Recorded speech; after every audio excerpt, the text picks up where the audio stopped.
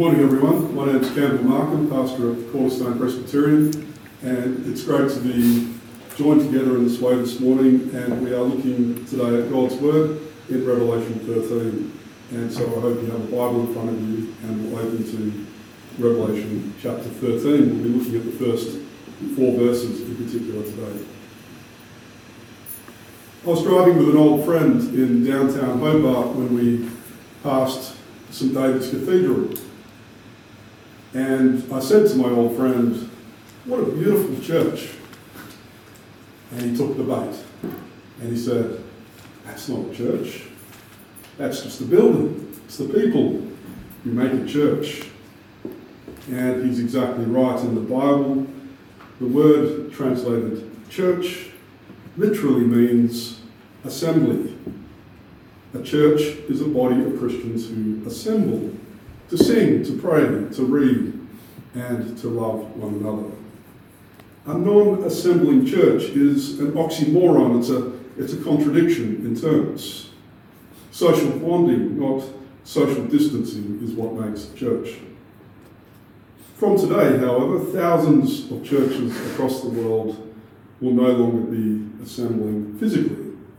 Under the new reign of COVID-19, we'll all assemble online as we are today.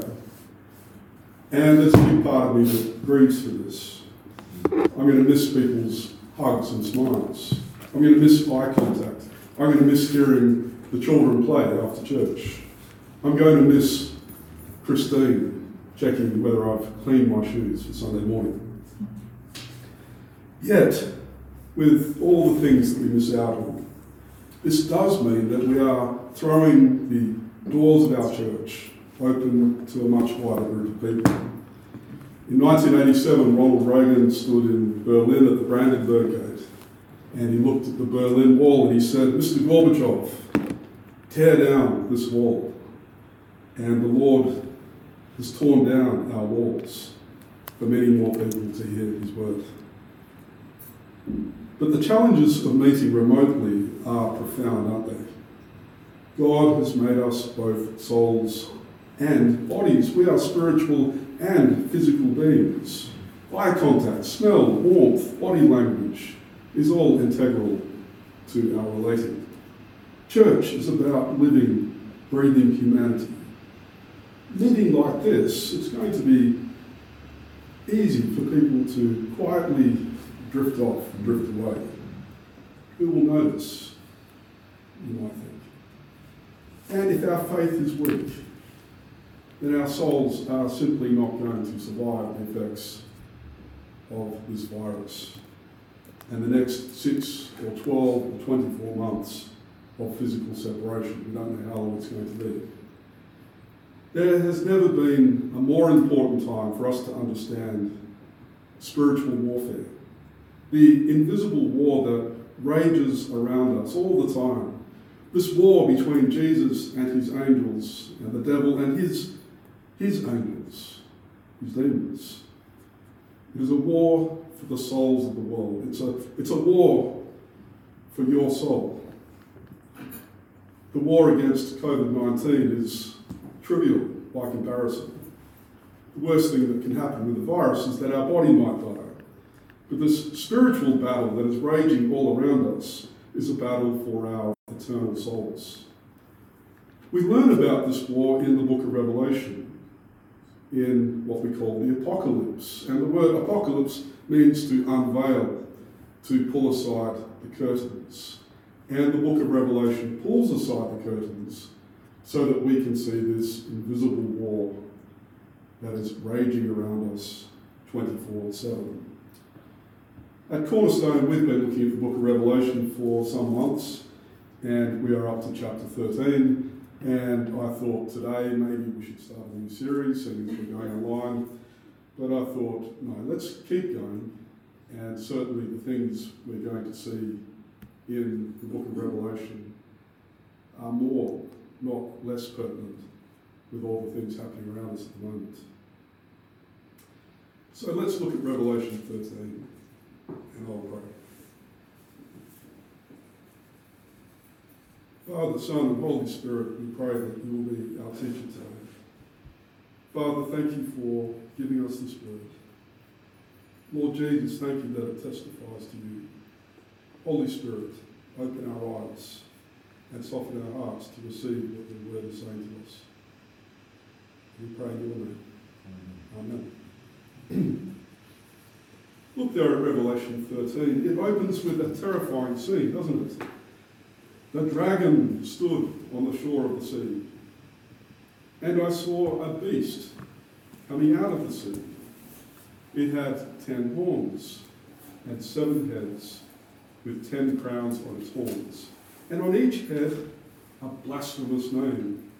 The beast I saw resembled a leopard, but had feet like those of a bear, and a mouth like that of a lion.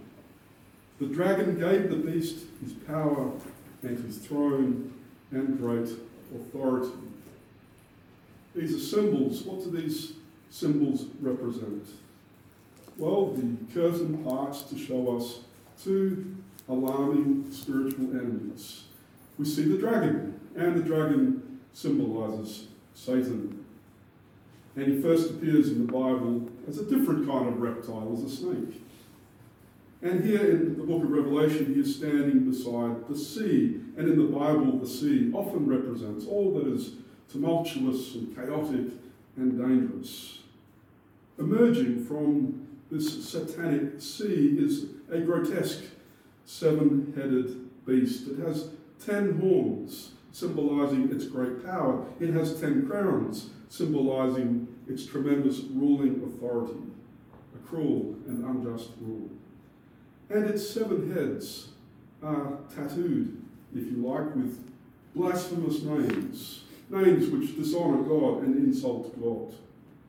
The beast is what we call a chimera. It's a composite of different animals. A leopard with the paws of a bear and the jaws of a lion. Now in Daniel 7, we see these animals portrayed, and they represent various world empires. The lion represents Babylon, the bear represents Medo-Persia, the leopard represents Macedonia. That means that this beast that we see in Revelation 13 manifests its power through various godless world empires, governments, rulers, cultures, movements, philosophies, and trends. Now we must all look this grotesque and fearsome beast in the eye.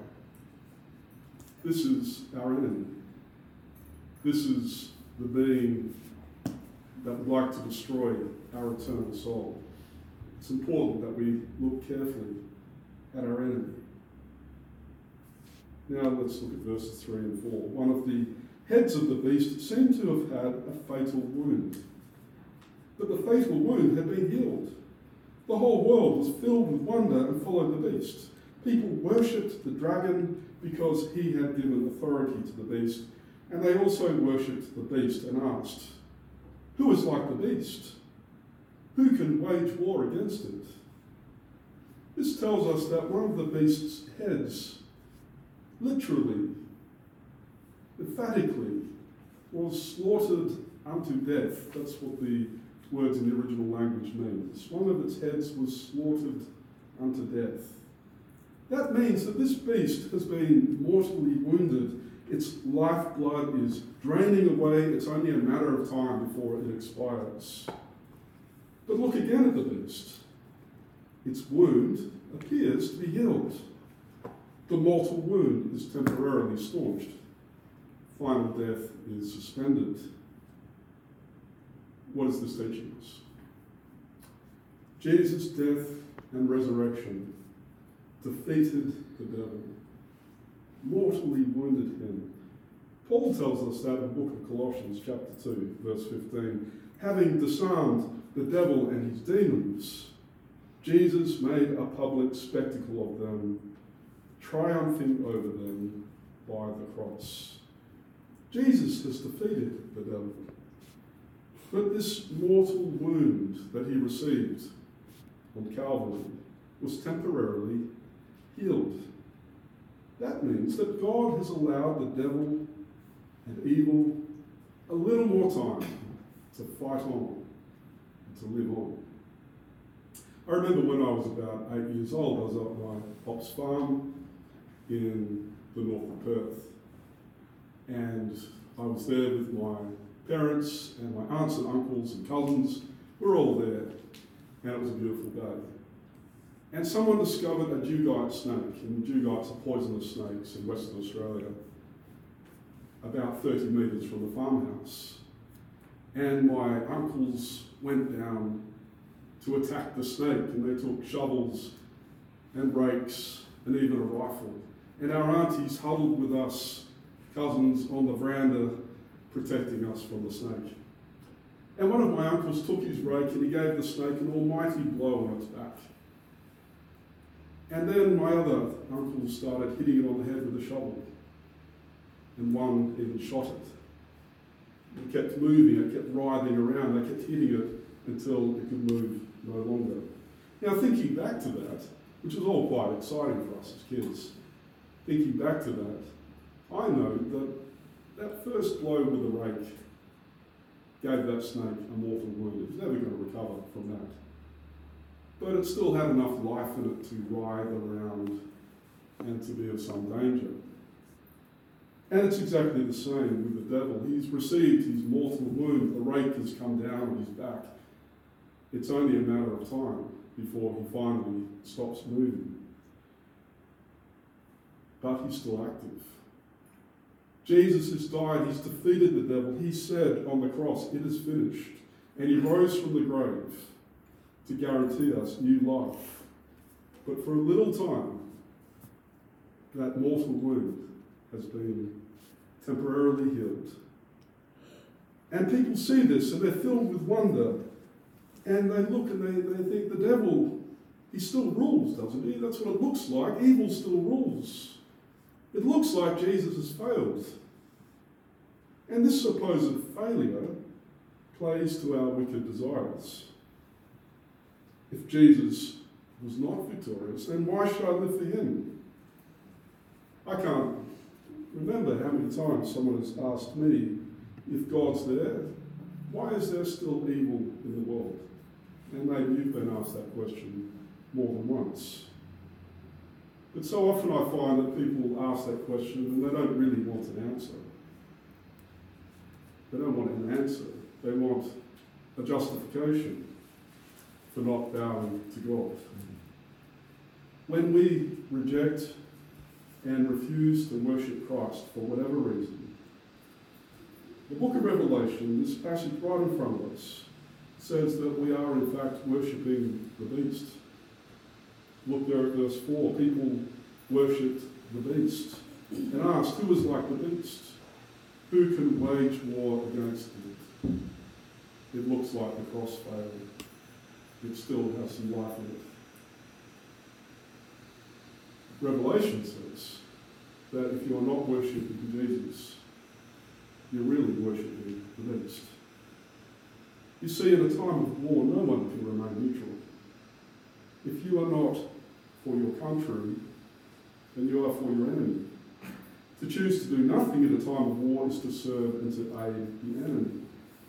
In this spiritual war for our souls, there is no Switzerland, there's no neutral place.